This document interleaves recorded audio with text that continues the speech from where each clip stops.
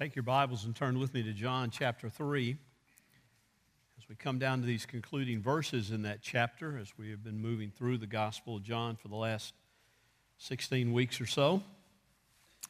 And I want you to hear the word of the Lord in these concluding verses, verses 22 through 36, that serve as sort of an epilogue, if you will, to the involvement of John the Baptist or John the Baptizer in these particular times in the ministry and life of Jesus. He is fading. Jesus is on the rise. I titled this sermon, what do you do when something bigger comes along? Because that is really what John's disciples are seeing. John's been the biggest show in town for 6 or 7 months now, or maybe even longer. He's been preaching, he's been baptizing, he's been seeing these kind of things happening and people following and listening to his preaching. And all of a sudden, Jesus comes on the scene, and we're going to find out that people started following after him more than after John. And John's disciples were concerned about that. Now, John wasn't, and he shows here, and we see here clearly that John's attitude was a biblical attitude. John's attitude was an attitude that he understood from the very beginning.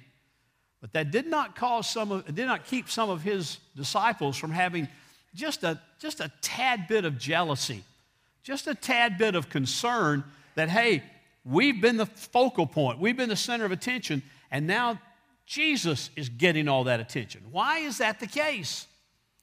Now, I want you to understand that this passage is not on how to deal with jealousy, although there are principles here that will help us to see how we ought also to deal with jealousy. It's the primary teaching of this text is not, oh, well, good, there's some real life application here for that, although there is some life application for it. The text is showing that Christ has come. John is recognizing that, and John is pointing us to the Messiah in a very clear way, and he's saying in this epilogue of these verses in John the Evangelist's gospel, he's saying, listen, I want you to see what is happening here. The old is giving way and the new has come.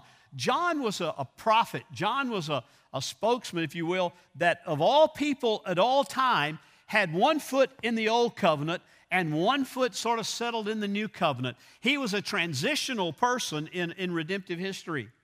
He was a transitional person in the understanding of moving from the grace of the law to the grace of the gospel. How God dealt with people on accordance with the law, and how he gave the law to show our need for more than the law could give us, and how now the Messiah has come ultimately to be our sacrifice, to be the precious, spotless, blameless Lamb of God. And John is the one who, if you will, has one foot in either side, sort of, and he points toward Christ with a clarity and understanding that you and I need. Hear the word of the Lord as I read it from John chapter 3, beginning verse 22. Now after these things, Jesus and his disciples came into the land of Judea. And there he was spending time with them and was baptizing. Now we're going to find out in verse 2 of chapter 4 that although Jesus himself was not baptizing, but his disciples were. But there's a general statement here. Jesus was involved in it because he was doing the preaching. And John also was baptizing in Enon near Salim because there was much water there. And people were coming and they were being baptized. For John had not yet been thrown into prison. The passage that out of Luke that Brother Ricky read during the scripture reading this morning. John had not yet been thrown into prison. But John just assumes his readers know about that. Therefore, there arose a discussion or a dispute on the part of John's disciples with a Jew about purification. And they came to John and said to him, Rabbi, he who was with you beyond the Jordan, to whom you have testified, behold, he is baptizing, and all are coming to him.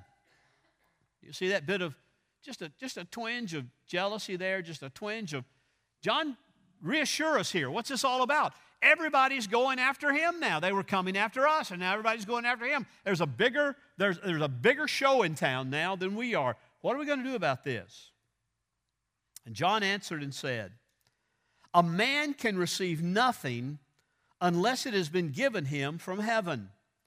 You yourselves are my witnesses that I said, I am not the Christ, but I have been sent ahead of him. I'm a forerunner.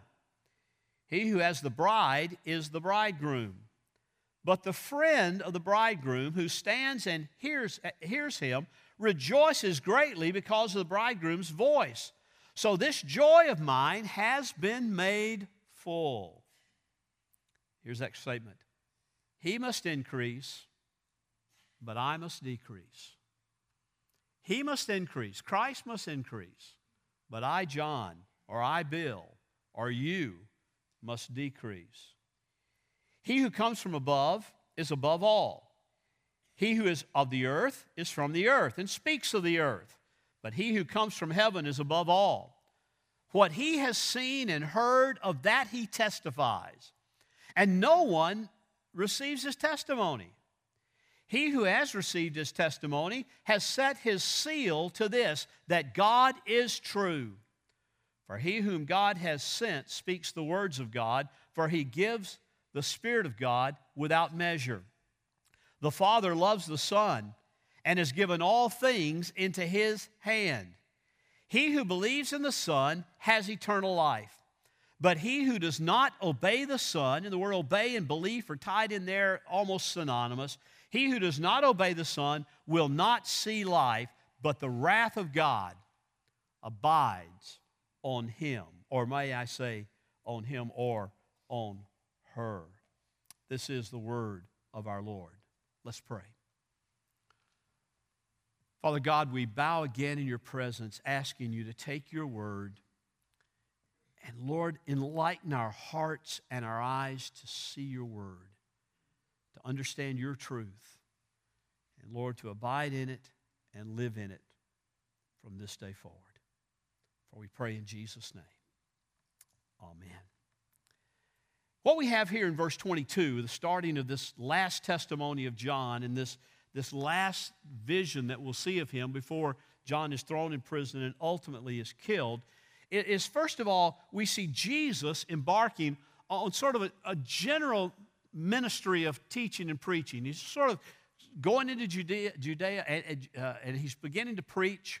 And he's beginning to teach people, and people are coming to him, and they're being baptized. Now, there's not a clear statement here about if the baptism of Jesus has somehow been changed, and it's different from the baptism of John. As a matter of fact, the indication seems to be that Jesus is also saying, come and be baptized for the repentance of sins.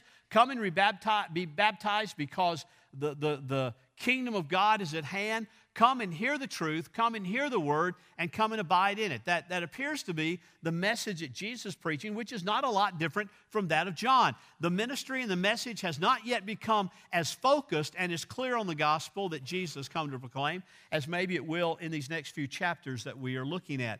But he starts talking about the ministry. He starts talking about this difference in John and Jesus' ministry. And the disciples of John get into some kind of dispute with a Jew over purification. Now, again, that's not really unpacked for us, unfolded for us clearly, what that was all about. Although the Jews had a rite of baptism that was for purification. It was a part of the ritual going into the tabernacle, going into the temple. It was a part of the ritual of coming to the presence of God for worship. It wasn't exactly baptism like John did, but it was called baptism in much the same wording, if you will. And so they got into a dispute. Probably about, now is this baptism making you fit now to go into the temple and to worship God? Is this baptism preparing you for temple worship and for temple sacrifices and for temple service? And John's disciples obviously said, no, we're not having anything to do with the temple. We're coming, proclaiming the way of the Lord, and you have moved far afield from that. You have moved way off of center from that. You're not proclaiming the truth of God. You've got your own system, your own religion, your own rituals, your own righteousness that you have built for yourself, and we don't have anything to do with that. And so they get to disputing about that, and all of a sudden Jesus gets pulled into it.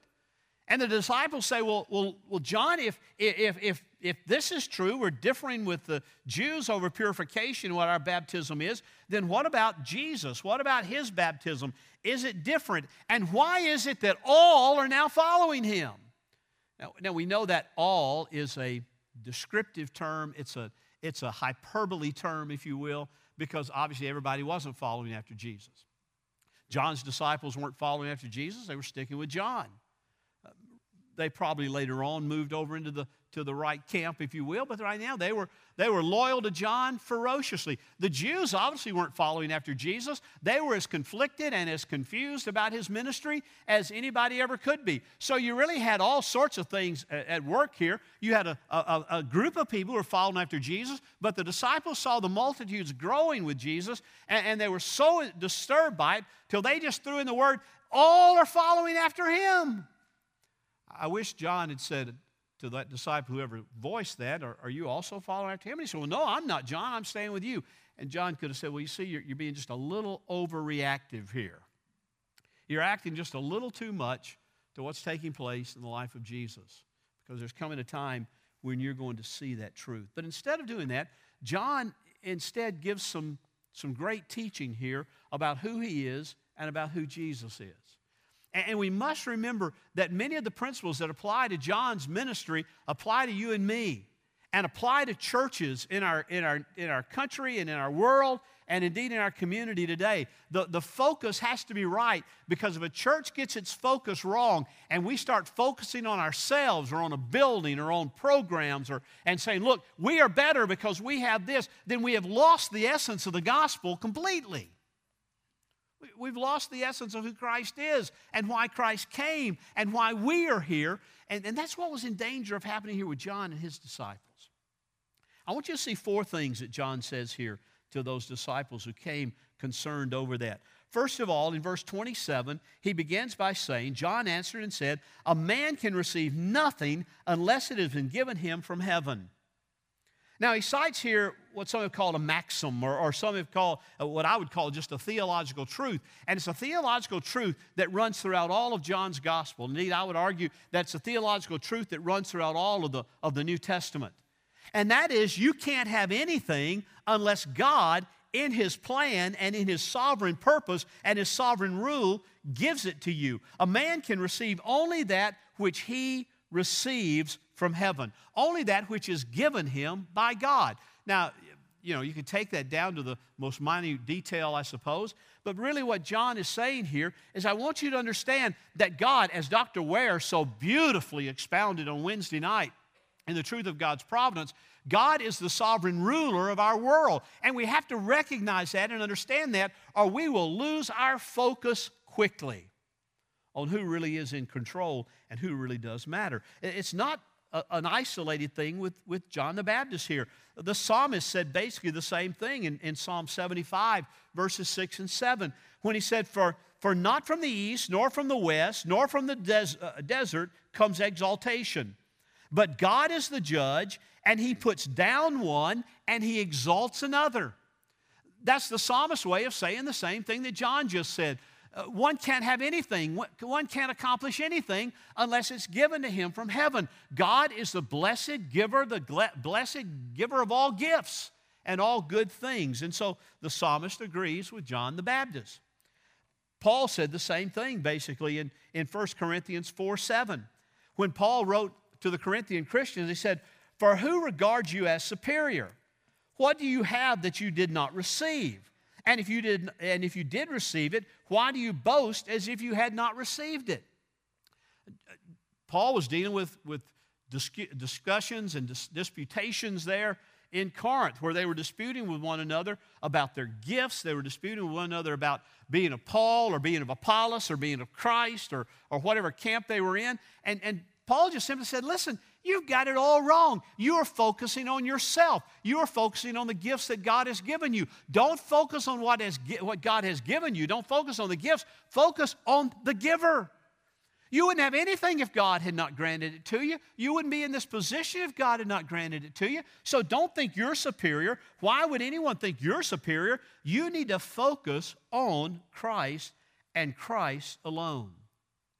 And so John says, that which we have has been given to us by God. You know what that ought to do? It ought to humble us.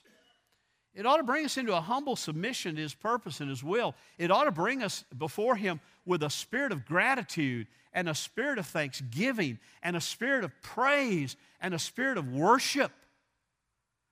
You know, there are far too many times we walk into a sanctuary like this, whether it's here or somewhere else. We walk in with this idea, we'd never vocalize it, we'd never verbalize it. We're far too nice for that. But there are many times we walk in with almost the attitude, you know, God's fortunate that I chose to come here today.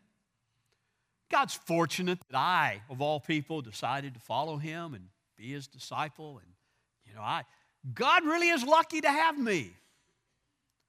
John says, listen, you ought to fall on your face and thank God that He loved you. You ought to fall on your face and thank God that He's gifted you. You ought to fall on your face and thank God that He has saved you and redeemed you from the pit, because it's all by His grace and it's all for His glory. The second thing John does in verse 28 is he sort of resumes his earlier stance that he made earlier in this book when talking to his disciples and talking to others. In verse 28, he said, you yourselves are my witnesses. You've heard me say this before, that I am not the Christ, but I have been sent ahead of Him. When Jesus came down to the river to be baptized by John, you know, everybody was looking, everybody was wondering, what is this all about? And they were wanting John to declare a kingdom and just set it up himself. And then Jesus comes along. They want him to set up a kingdom, and he's not falling into their trap either. But John said there by the river, when he baptized Jesus, and Jesus went up out of the water, John pointed to him. There's a picture hanging back in my study, back in my office, that's taken out of Grundwald's altarpiece from hundreds of years ago. It's a big piece of art, but there's one over on the side, Jesus hanging on the cross, and I bought something that had isolated John the Baptist out, and John is standing there kind of like this with a long bony finger, and in Greek written above it, it says, He must increase and I must decrease. He is the Christ. I'm not the Christ.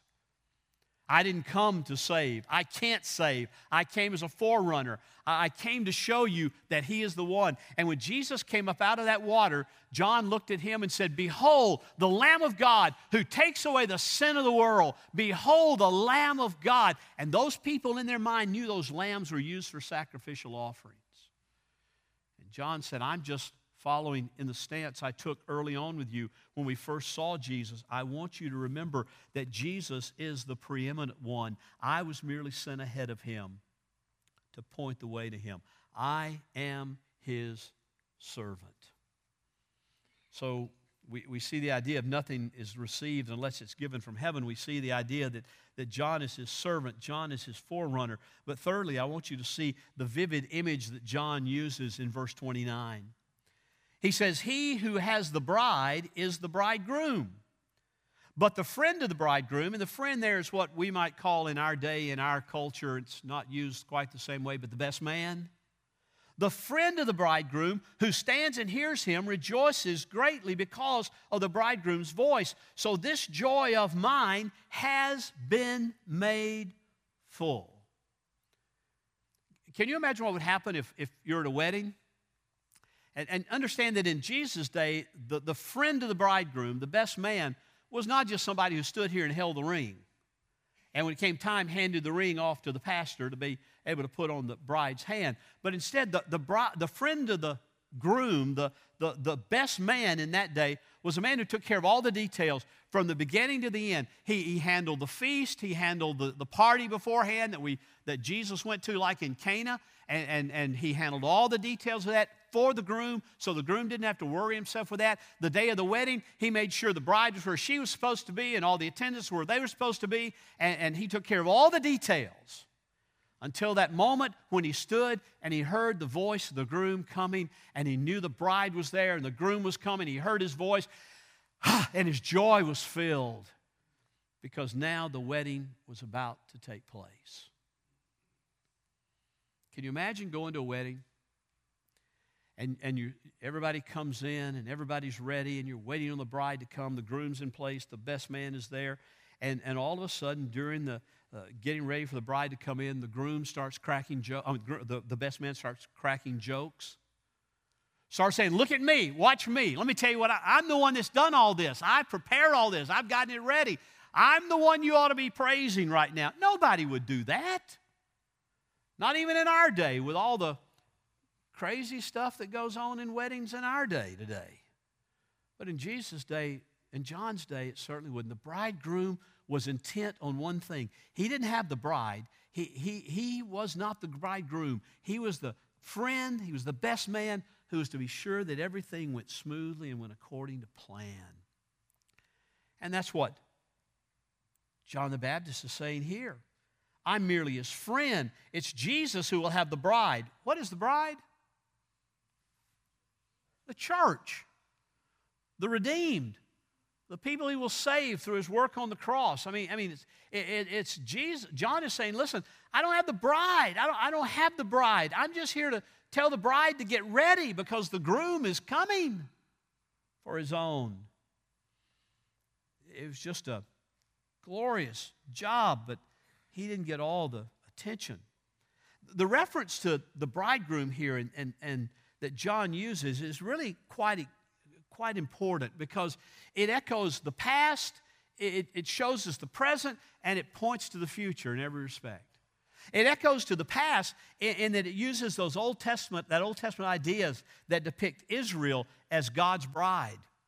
In Isaiah, I only use one here, Isaiah 62:4, Isaiah says, "It will no longer be said to you, forsaken, nor your land no longer will it be called or said desolate, but you will be called, my delight is in her. And your land will be called married, for the Lord delights in you, and to him your land will be married. To him you will be married. You will be a people for his own love and possession."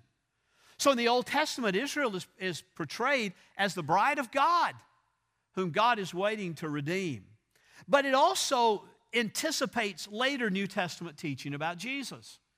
Later in the New Testament, in 2 Corinthians 2:11, Paul writes, "For I am jealous for you with a godly jealousy," quoting God here, "for I betrothed you to one husband, so that to Christ I might present you as a pure virgin." Paul, quoting God from the Old Testament, says, I have engaged with you. I've become engaged with you so that I might present you as a pure virgin to Christ, the bridegroom. Or we all know the Ephesians 5 passage, verses 25 through 27, where Paul says, "Husbands, love your wives." This ought to wake you up, husbands.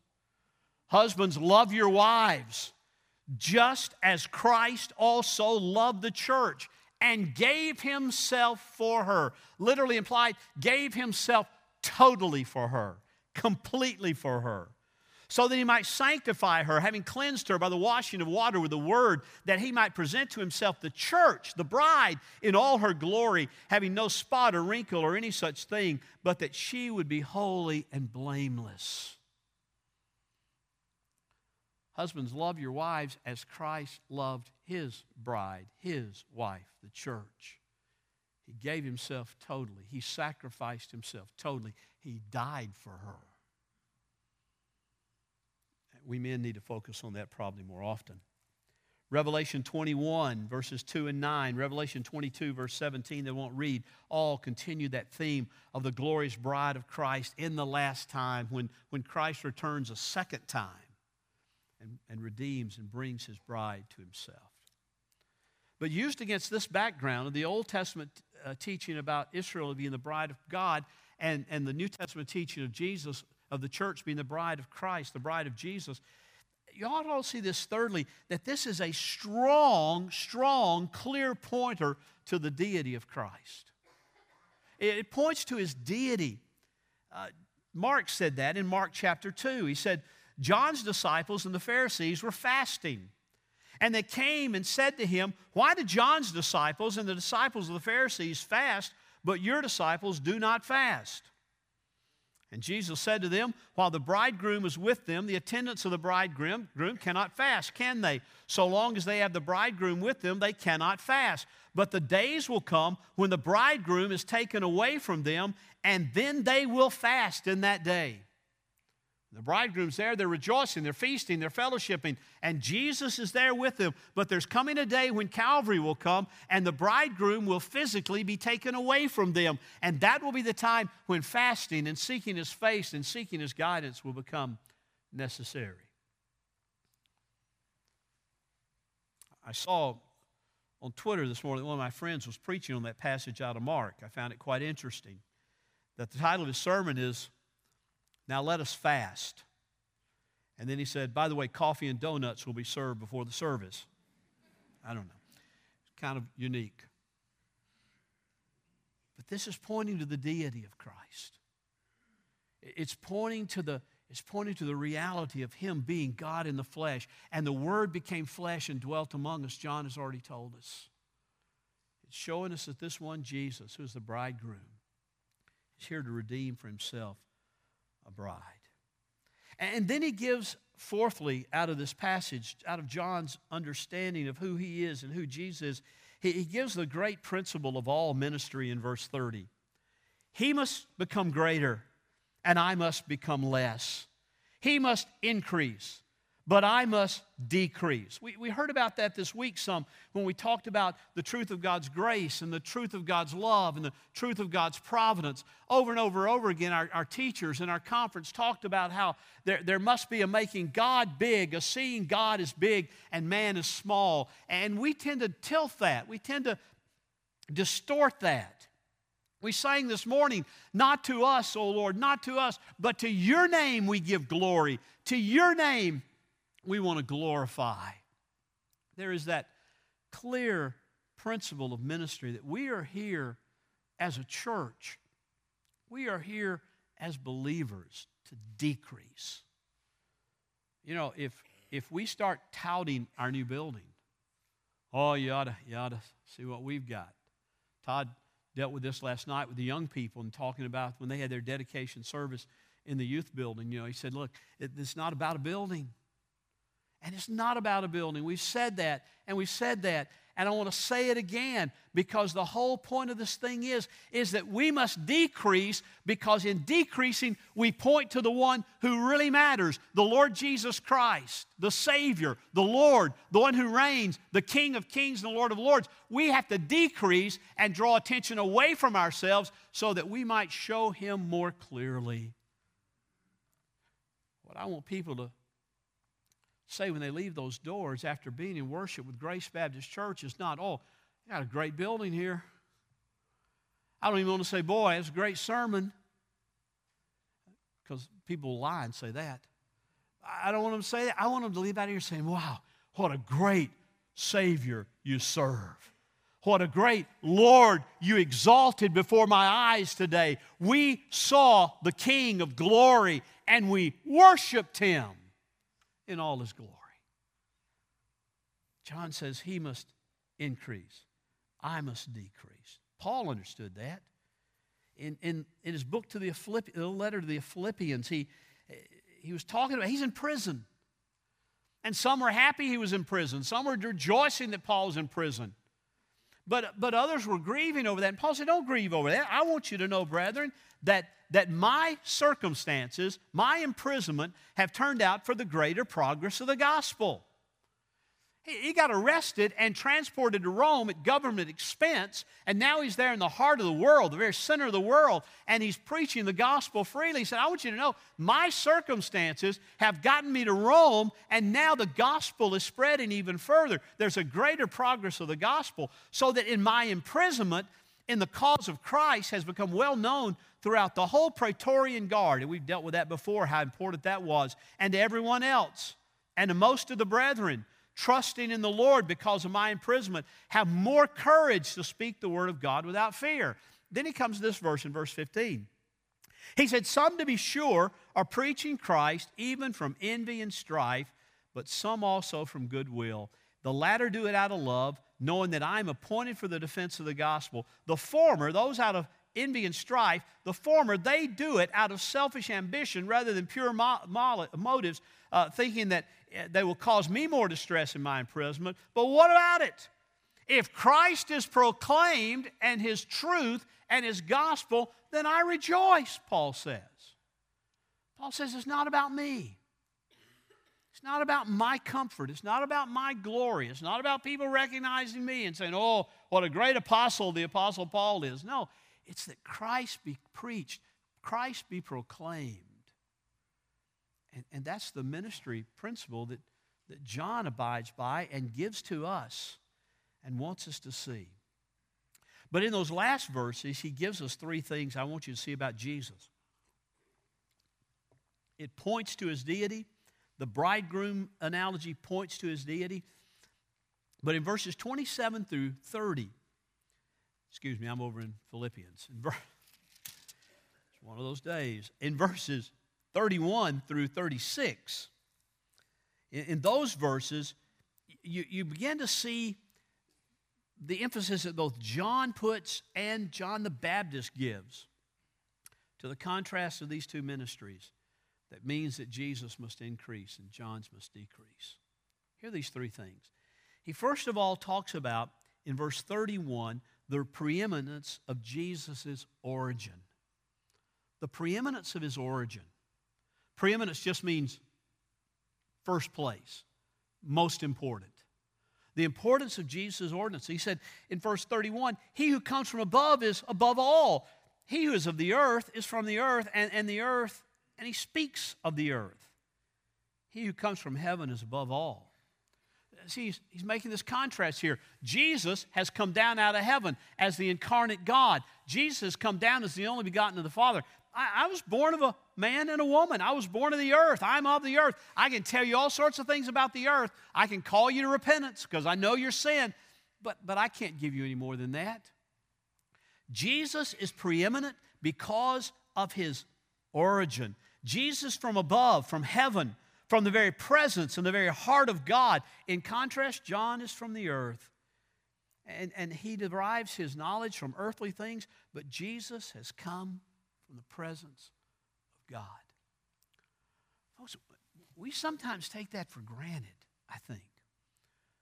We sometimes, as Christians today, forget that this one who embodied Jesus, this one whom we call Jesus, this man who was a man, who was completely human, as well as completely divine, that we read about in the words of Scripture, sometimes we forget that he is the pre-existent incarnate God. He came from heaven in a way that nobody else ever has or ever will. Can't take that. We cannot just take that for granted. We have to recognize and acknowledge and rejoice in that. So he's preeminent. He's most important because of his origin. He's also most important, John says, because of his word. The preeminence of his word, the preeminence of his message. In verses 32 through 34, he says, for what he has seen and heard, of that he testifies. And no one receives his testimony. He who has received his testimony has set his seal on this, that God is true. For he whom God has sent speaks the words of God, for he gives the Spirit without measure. John says, listen, Jesus is preeminent because where he came from, but his preeminence also is expressed by the words he speaks and the message that he brings. He comes and he testifies about what he's seen and what he's heard in heaven in the presence of God. I can tell you about what takes place on earth, John says, and me too. I can tell you. I can tell you what I see. I can tell you what I've experienced. I can tell you what I see around me. But he speaks the words from God right out of heaven. And John's implication is there, only as we speak his words do we understand. Only as we see his preeminence, the preeminence of his message, I've come to seek and save that which is lost. I've come to die that you might live. I've come to be your substitute and your sacrifice on the cross. Only as we hear what he says and abide in that can we have real wisdom and understanding. He is the very expression of truth. He declares and he proves that God is true, John says in verse 33. The words of Jesus declare his deity. And finally, he is preeminent in the area of resource. Verse 35, the Father loves the Son and gives all things into his hands. Not only is the Spirit given to Christ, but because he is the beloved Son of the Father, everything which the Father possesses has been made available to him. And he's placed it in his hands, John says in verse 35. It's interesting that John the Baptist, like all ministers and all witnesses and that exist today even, they have to petition the Father for wisdom. We have to petition the Father in prayer and in fasting. Lord, we need your wisdom. We desire your wisdom. James says, if you lack wisdom, ask of God and he'll give it to you. But we who are of the earth, like John and like Bill and like you, we have to petition of God to give it to us. Jesus didn't have to say, God, could you give me a little wisdom? He possessed it from the very beginning because he was God incarnate. He was God in the flesh. He was God sent from heaven. So Jesus, by contrast of John and by contrast of you and me, has all the things of God immediately at his disposal. Then John sort of sums it all up in verse 36. He says, he who believes in the Son has eternal life. Paul will deal with that later in Romans 1, 16 and 17, where he says, for the just shall live by faith. Faith in the Son. He who believes in the Son has eternal life. It's a tremendous truth and a tremendous promise to you and me. But the contrast to that is, as we heard this past week, there's bad news that goes along with the good news. But he who does not obey, who does not believe the Son, will not have life, but the wrath of God abides on him. Paul dealt with that in Romans 1 clearly.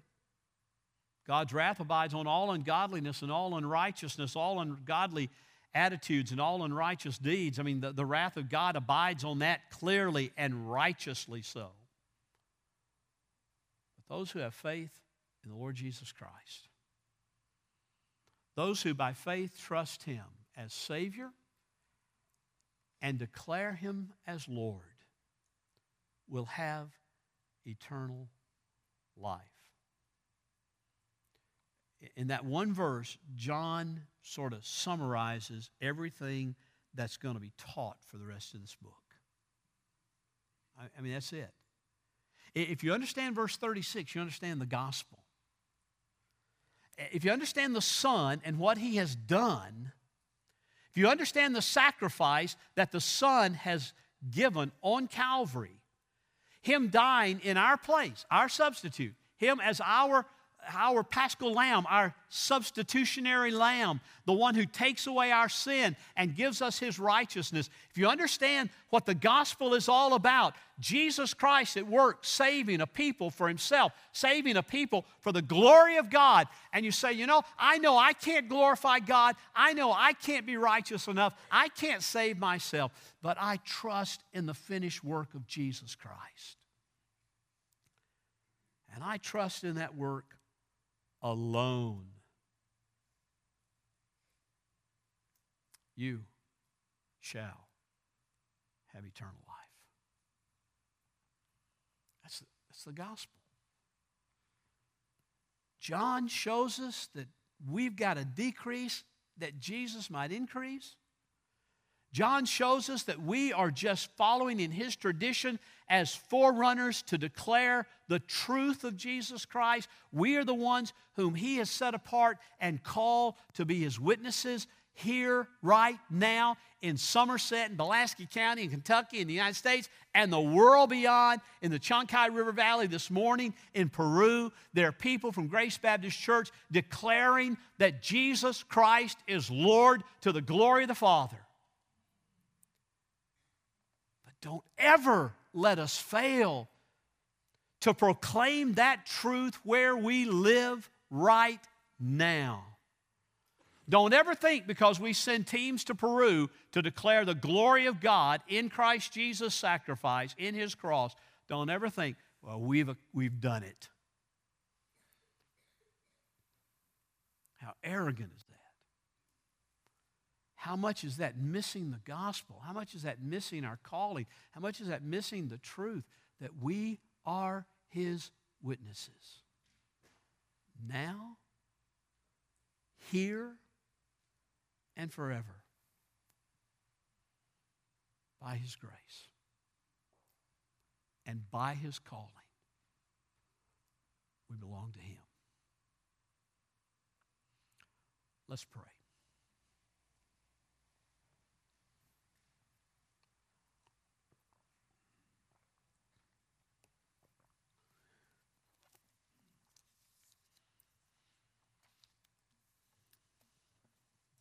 Father, we rejoice in knowing who Christ is. We glory in the fact that He is our Redeemer, our Lord, our sacrifice, our substitute. We glory in the fact that the cross is our hope. And it's our only hope. And we thank You, Father, that You, by Your word, have revealed that to us. That You, by Your word, You have shown us the truth. Help us, Father, to abide in it.